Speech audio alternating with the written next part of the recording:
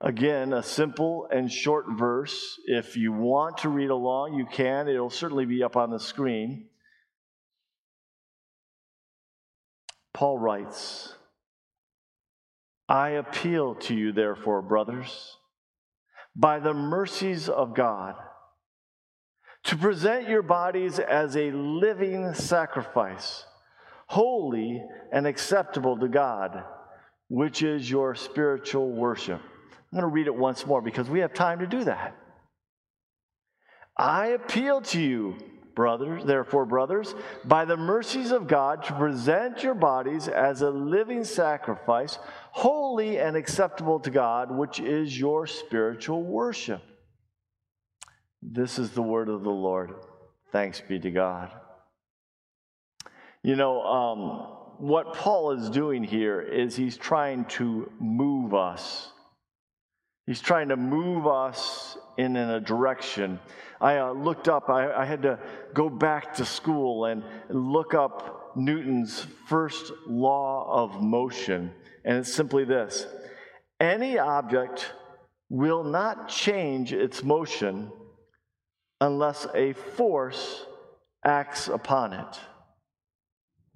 Any object will not change its motion unless a force acts upon it. What we have this morning is movement, and Paul has a force to act upon us. Now, motivation, direction, and actions are often things that move us or make things happen. I think about my dog, Meadow. Meadow is a classic example of an object that will not change her motion unless a force is acted upon her. Meadow will curl up, and she'll find a perfect place on the couch, maybe a blanket or so forth, and she'll curl up on that, and Meadow, our dog, will not move. That is, well, we thank God that you can go and take care of things. I didn't know we'd have this kind of movement.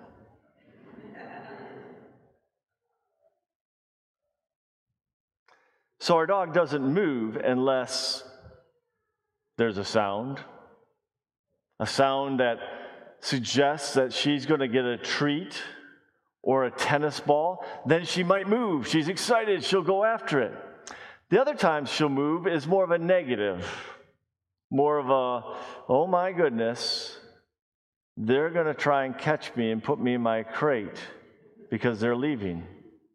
So before we can catch her, even though she wasn't moving, she can tell. She sees the signs, and she races for going underneath the dining room table with all the chairs, and then it is a game that we always lose. There's another time that she'll move. When one of us happens to be having a hard day, something about her seems to recognize that. We'll sit down on the couch. One of us may sit down and just kind of be sorrowful. And she'll look up and see that, and she'll leave her warmth and comfort to come over and snuggle up to us. There's an action, there's a direction, there's a motivation that moves Meadow. Paul is writing this morning to us to motivate us, to make us move. You know, coaches are famous for motivation, to get their players to move. There's the classic halftime speeches that are there for the team to rally again and go in a new direction, that motivation that comes from a coach. Politicians also use and look to motivate. They give a speech to try and turn a country in a new direction. They try to find a way to put words together and to grab hold of a national spirit, to move a people to do something new. Teachers, parents, mentors. Also, look to motivate a child, a young person, to carry on and use their gifts in a way that is beneficial not only to themselves, but to others. We understand what it is to motivate. And Paul here is seeking to motivate, to move us. And so the language is, I appeal to you, therefore. That appealing is an urging, it's an exhorting, it's an encouraging. It is the motivation that Paul is working from. And he has been building to this point. We are in the 12th chapter. He's been building all the rest of the letter to this point to then make us make a change of course, a new action. That's been his work. Up to this point, he's been working and building to this action. And that appeal, that urging, that encouraging, that exhorting, all comes from simply this: God's mercies. God's mercies. The football team can have the halftime speech and hear the, let's win one for the Gipper. We've heard that phrase before, haven't we? Even if we're not familiar with sports, we know that that's a classic halftime motivation. Or the politician, President Kennedy, says, we're going to put a man on the moon, and rallies a whole country to do something that we could only look at before. Paul is working to move us, and that motivation comes from the mercies of God. And before I get into the mercies, I want to make something clear. The people to be moved is us. We are the ones to whom Paul is writing. Oh, you might sit there and say, well, Paul wrote this letter to the church in Rome 2,000 years ago. Oh, yes. But he was very clear. I appeal to you. And not just to you, but to you, brothers and sisters. It says brothers up there, but that's a classic translation of Adelphos, which is the same way as if you and I were to go back 20, 30 years and someone would use the word and mankind, and we knew mankind represented both men and women. In the same way in the Greek, Adelphos represented both brothers and sisters. It was everyone. In particular, it was everyone who's become a follower of Jesus Christ. So it was written not only to the church in Rome, but it was preserved and carried and written down from sheet of papyrus to finally manuscripts and finally codex, and kept all the way down for us as well, because it's written for us as well. We cannot lose fact that the appeal is to us.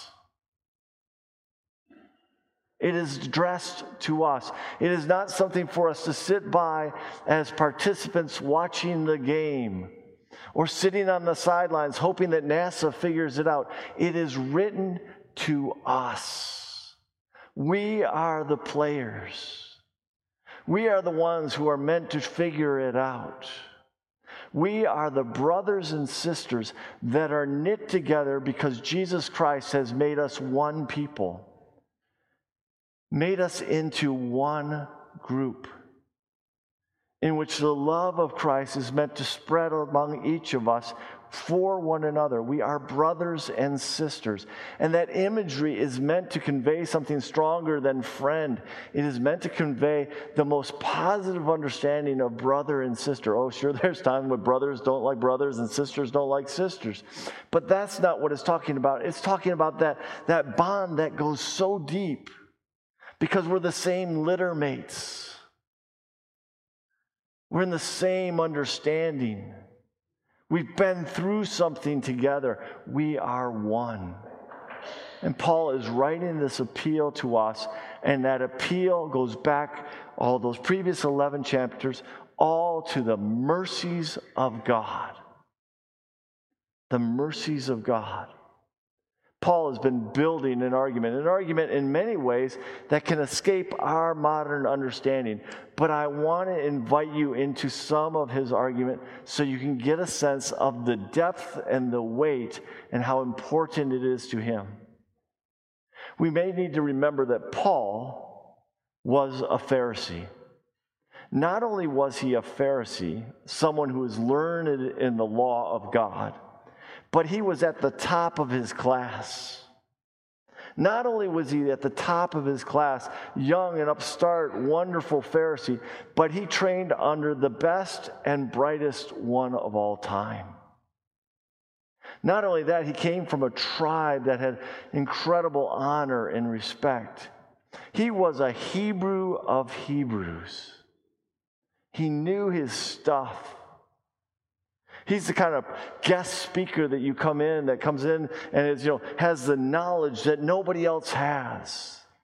He is learned in the law of God. And the law of God was a gift to the people, to the Jews, a gift for how they should live life, how they should follow God, and what it was to follow God, and how to do that, and what are all the different ways of knowing God's word, the incredible gift that he had given to the people. Because this people, the Jews, were set aside as a blessing. They were God's blessing to the rest of the world. They were the ones who were to carry and understand God's gift. But as is natural to do as humans, we always want to know where the rules are, where the barriers are, where the fence is. Because we want to do everything in our life that we want to do.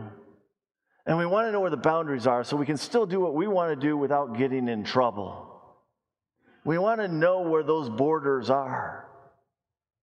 I love it that long ago, Abraham is with God, and God is going to go wipe out Sodom and Gomorrah and lets Abraham know this, and Abraham is traveling with them, and Abraham asks the question, but what if there are 50 righteous people in the city?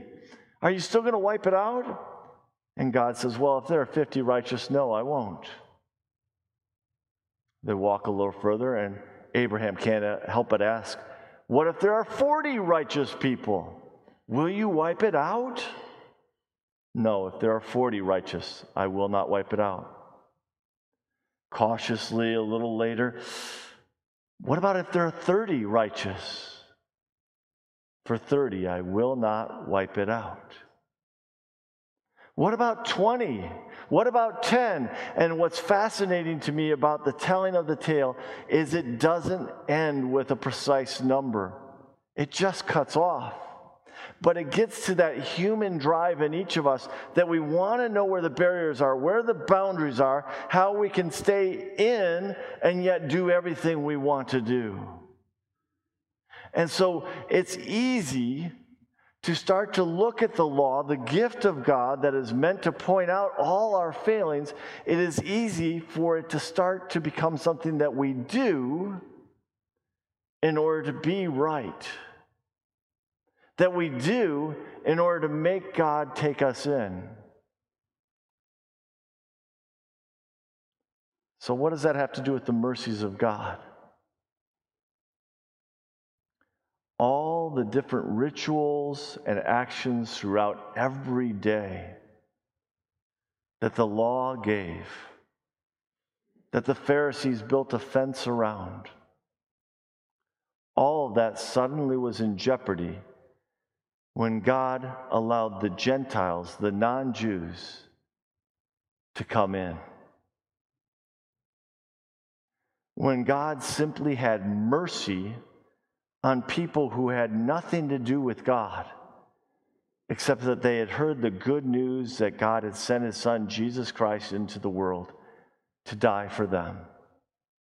And they accepted that fact. The Jews were scrambling. The Jews that believed that the Messiah had come were still scrambling, trying to figure out what do these people that aren't Jews have to do? And there was this real challenge.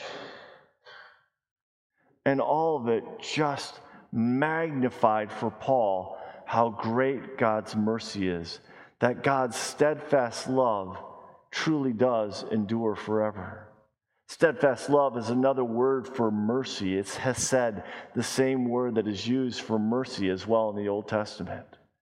Paul is suddenly able to see God's mercies are simply God's to give. They are not ours to create or make by what we do. And so he starts to ask the question, what does this mean about the Jews then? Have they been written off? He says, well, of course not. But for a time being, they're blinded so that others can come to know and believe. But with a warning for us who aren't Jews, a warning that now that we've been grafted into the tree, that we might start looking down at those who were previously in the tree, that we might start feeling good about ourselves. And Paul says, don't make the same mistake. It has nothing to do with us. It has everything to do with God's mercy. God has given us grace through Jesus Christ. Grace is a free gift that we don't deserve, could never earn, can never repay.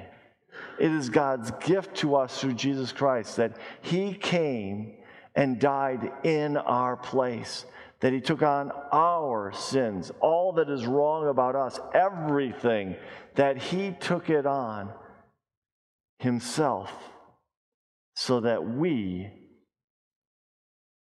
might live holy before God, that we might be made right before God. God's incredible mercy. And Paul's been building this argument, and he gets to this place finally in chapter 12, and he says, I appeal to you, therefore, tying it to everything that's come before, I appeal to you, therefore, brothers and sisters, and I appeal to you out of the very mercies of God, what God has done. And that word mercy here in this case is different, and it says out of God's compassion, out of His mercy, out of His pity for us. God looked and saw that we could not do anything for ourselves, that we were unable to save ourselves from ourselves, that we were unable to make ourselves right before God. It simply could not happen. And God looked at that, and rather than shaking His head and saying, oh, what a mess they are, and oh, how they continue to run from me and walk away from me and continue to go on paths that I'd rather not have, God instead looks down on mercy with mercy and loves us and gives up the greatest in His Son, Jesus.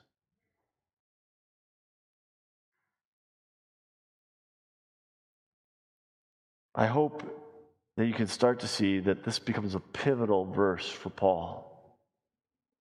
The motivation is to say, look, if you need motivation, if you need to be able to have something to look at for change in you, look at God's mercy to you.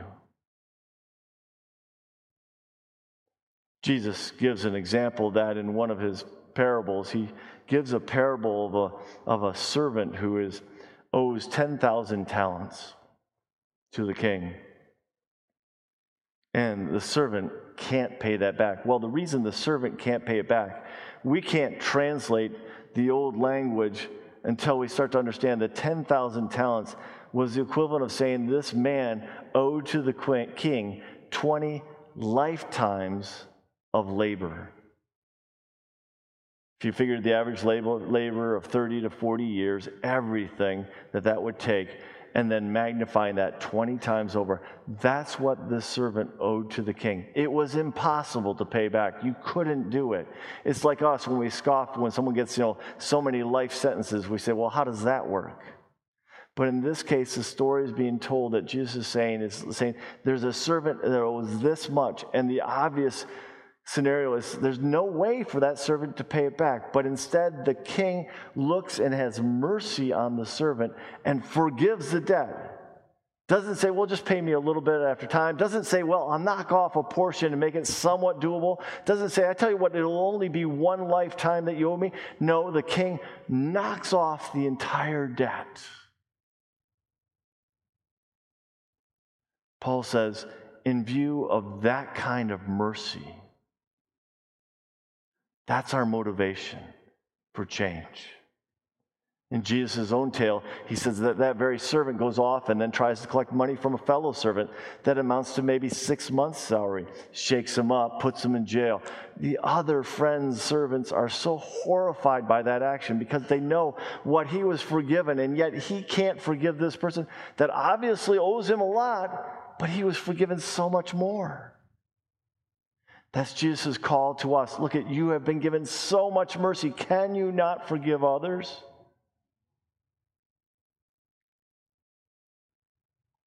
Paul says, I appeal to you, therefore, brothers and sisters, by the mercies of God. And that's the motivation. And then there's direction and action. Direction, in this case, is an outlook, a way of looking at things. Direction, when you put in your phone how to get somewhere, you put in, well, how do I get to Grand Rapids? We may know, but you put it in your phone and it'll give you 3 different directions. It depends what you want. Do you want the most scenic route? Do you want to get there the quickest? Do you want the shortest mileage? How do you want to get there? What's the direction that you want? It'll even redirect you if there are accidents along the way. Direction. In life, we often live direction with metaphors. We use metaphors to describe or get at our direction. What do I mean by that? Well, metaphors have a way of saying more than the literal facts. They have a way of also conveying the emotions, the gut realities. They have a way of conveying a lot more in a few words than it would take us to write all of it out literally. We have some basic metaphors that we play with right now in our culture. They're kind of always prevalent. One that you see a lot of times in sports, the whole sports season's heating up again, and so you'll hear a lot of image around battles, right? A lot of war imagery. I still remember I grew up on the other side of the state, closer to Flint and Detroit. And over there, back in that time, there used to be a lot more Catholic high schools. And I still remember opening the paper to the sports section and reading, that Blessed Mother slaughters Holy Child, or something like that. And it sounds horrifying, but they were talking about schools. And in a football game, no one was thinking twice about the names. We use language of battle to sometimes convey what's going on. The person steps back to throw the long pass. What do we call it? The bomb. Another metaphor we use in life is a metaphor all around health and health care. We talk about things in a strange way. How many of us have talked about, our car needs repairs, and we say to someone, the car is going in for repairs. It's having open heart surgery. What do we mean by that? We mean that it's going to cost us a lot and that it's going to be work on the engine itself. The whole engine's being taken apart. It's open heart surgery. It's the big time. It's not just that I had to have an alternator replaced or an oil change. It's big stuff. We use metaphors of healthcare all the time to explain something deeper.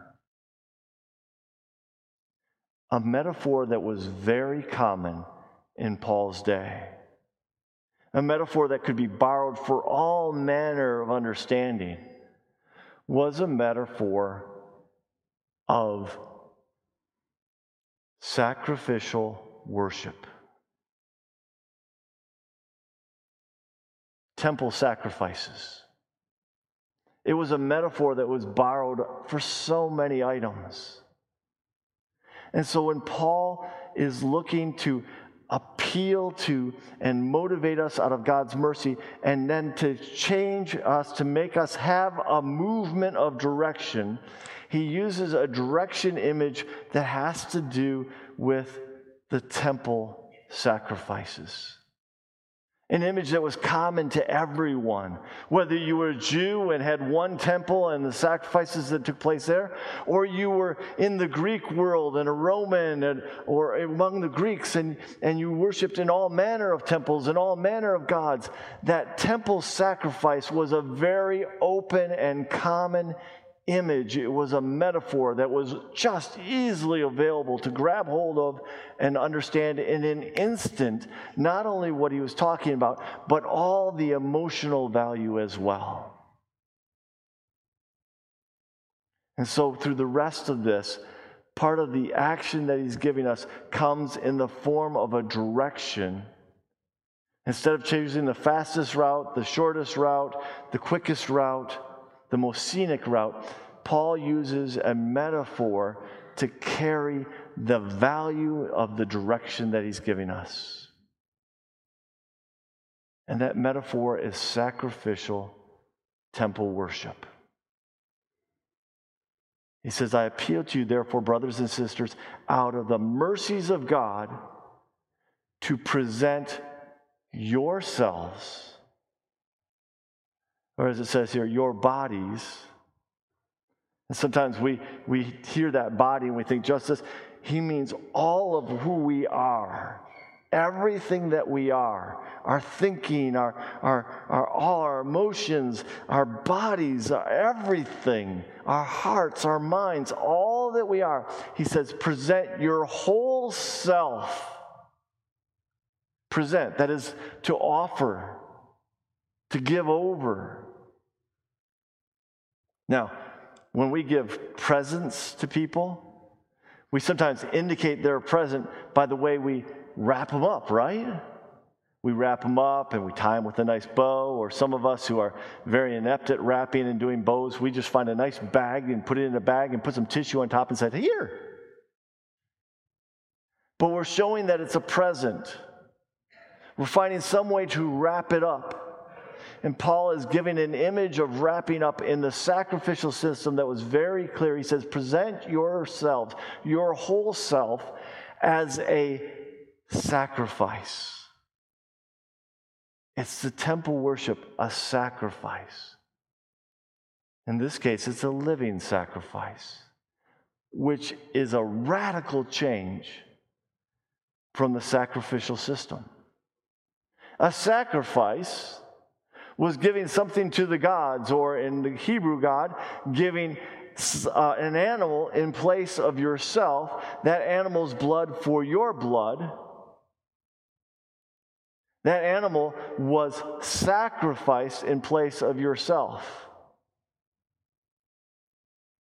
Sacrifices had a broad meaning, but the whole point was giving to God something that cost you or was in the place of you.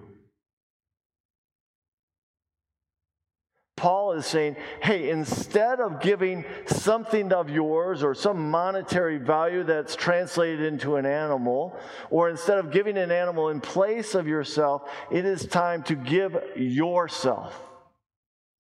And of course, in the temple system, all animals that were given were slaughtered. They were killed. And Paul changes the image, again, because he's borrowing a metaphor and he's modifying it. He says, to now give yourself as a living sacrifice. In other words, it's an ongoing sacrifice. It's not a one-time cost. How much does this cost? It's an ongoing giving over of oneself completely to God. It matches what Jesus was saying all along. Those who would save their life will lose it, but those who lose their life for my sake will save it. It's a giving over of ourselves completely. Out of the mercy of God, God has given us mercy, delivered us from death, delivered us from destruction, delivered us from being forever separated from God through His Son, Jesus Christ. Like the servant who's been forgiven the multiple lifetimes of work, now we are being called to offer ourselves fully to God. Fully. In every way. That's the action. The action of following Jesus Christ as Lord and Savior is truly allowing Him to be our Lord and Savior. That when He says go, we go. The call that Paul has been building from 11 chapters all the way to now is building to this point to call us into action, to give ourselves over freely and fully to God. My wife reminded me just this morning that there's an old saying, the problem with living sacrifices is that they keep crawling off the altar.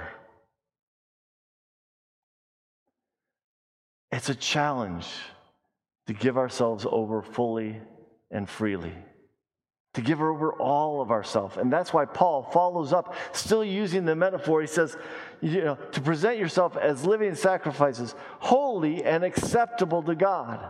Holy and acceptable. Again, two sacrificial terms that were immediately understood.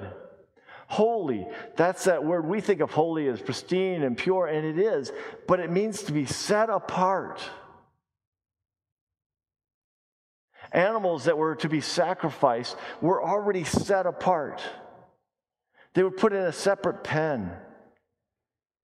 There's a fair amount of understanding that a large amount of the sacrificial lambs for the temple service were being cared for down in Bethlehem. There was a region that took care of the sacrificial animals. They were set apart. Paul is reminding us that as living sacrifices, that we are actually being set apart for God's service. And this goes all the way back. God, from the very beginning, in Genesis, sets apart Abraham and then his family, that they will be a blessing. Jacob, his grandson, becomes the one who is the father of the 12 boys and then the 12 tribes of Israel. They are being set apart. Of those tribes, one of the tribes is later set apart to take care of the temple worship. And of that tribe for which temple worship is going to take place, a family within that tribe, the house of Aaron, is set apart to be the priests, to do the operations of the temple worship. All along, God is separating and setting apart a people. And Paul is taking all of that image, all of that understanding. Remember, he's a Pharisee steeped in the law, and he's saying, God is now setting apart those of us who've received mercy. We are being set apart. We are a living sacrifice to God. It's not just about whether we have our individual freedoms and get to do what we want to do. It's now being set apart for a purpose. We now are the ones carrying the blessings of God to be given to others. We are now the ones carrying the grace that's been given to us to show that grace to others. The forgiveness that's been given to us to show that forgiveness to others. We have been set apart, holy, as Paul writes, and acceptable. Now that's the catchy one. Paul is catching us. Paul knows exactly the way our hearts work because his heart is like ours. Did you know in the temple system, with the sacrificial lambs and the rams and the bulls, there was a whole bunch of rules about what they had to be. They couldn't have any blemish. They had to have all their body parts working really well. Why? Well, I'm in a farming area. You understand. If the taxes to God are 1/10 of everything you have, would you give your best ox, your best ram, your best sheep, the one that propagates the best, would you give that over? No, you might want to give the one that is deformed and not able to. It's only one, only give 1 out of 10, give that one. The acceptable component comes back to the laws from the very beginning, where God demands the best. Not the ones that are thrown off and are no good. And in this imagery, Paul is saying, look, God wants all of you. God isn't asking for you to give some of your best or 3/4 of your best or to keep over here a little room for yourself. No. holy and acceptable is to give all of ourselves, to give the best of what we are, not what's left over, to give all and what's best.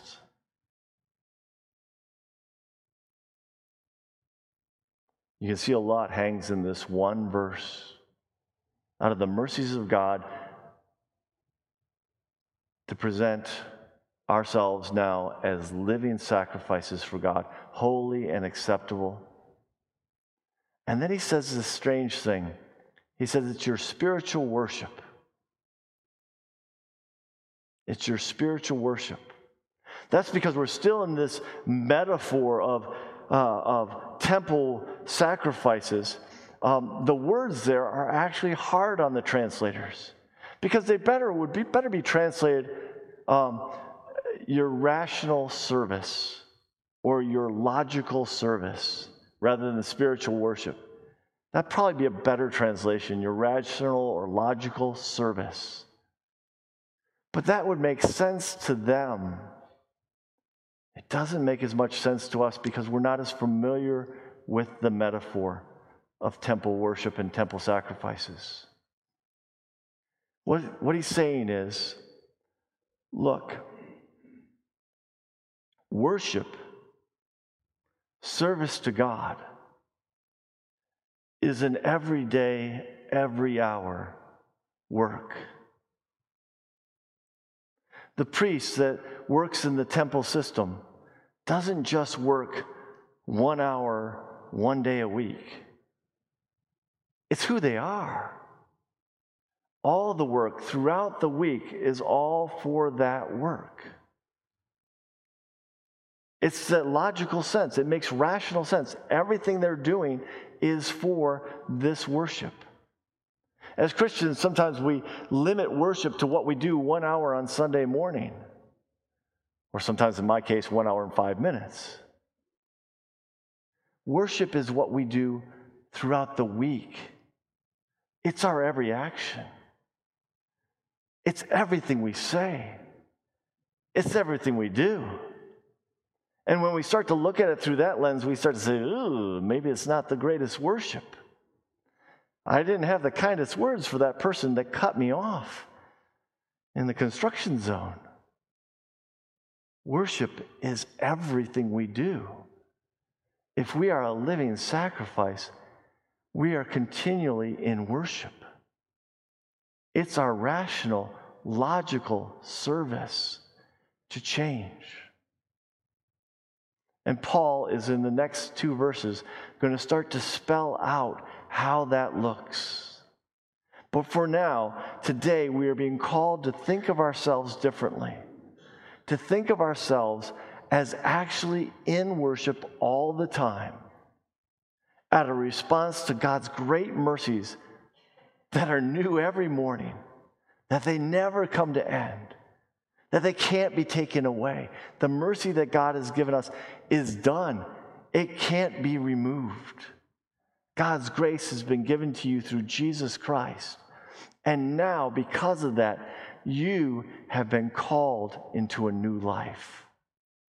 A life of worship and giving yourself over to God over and over and over again. Not for yourself, but for God and for those whom God yet desires to meet with His grace and love. Ours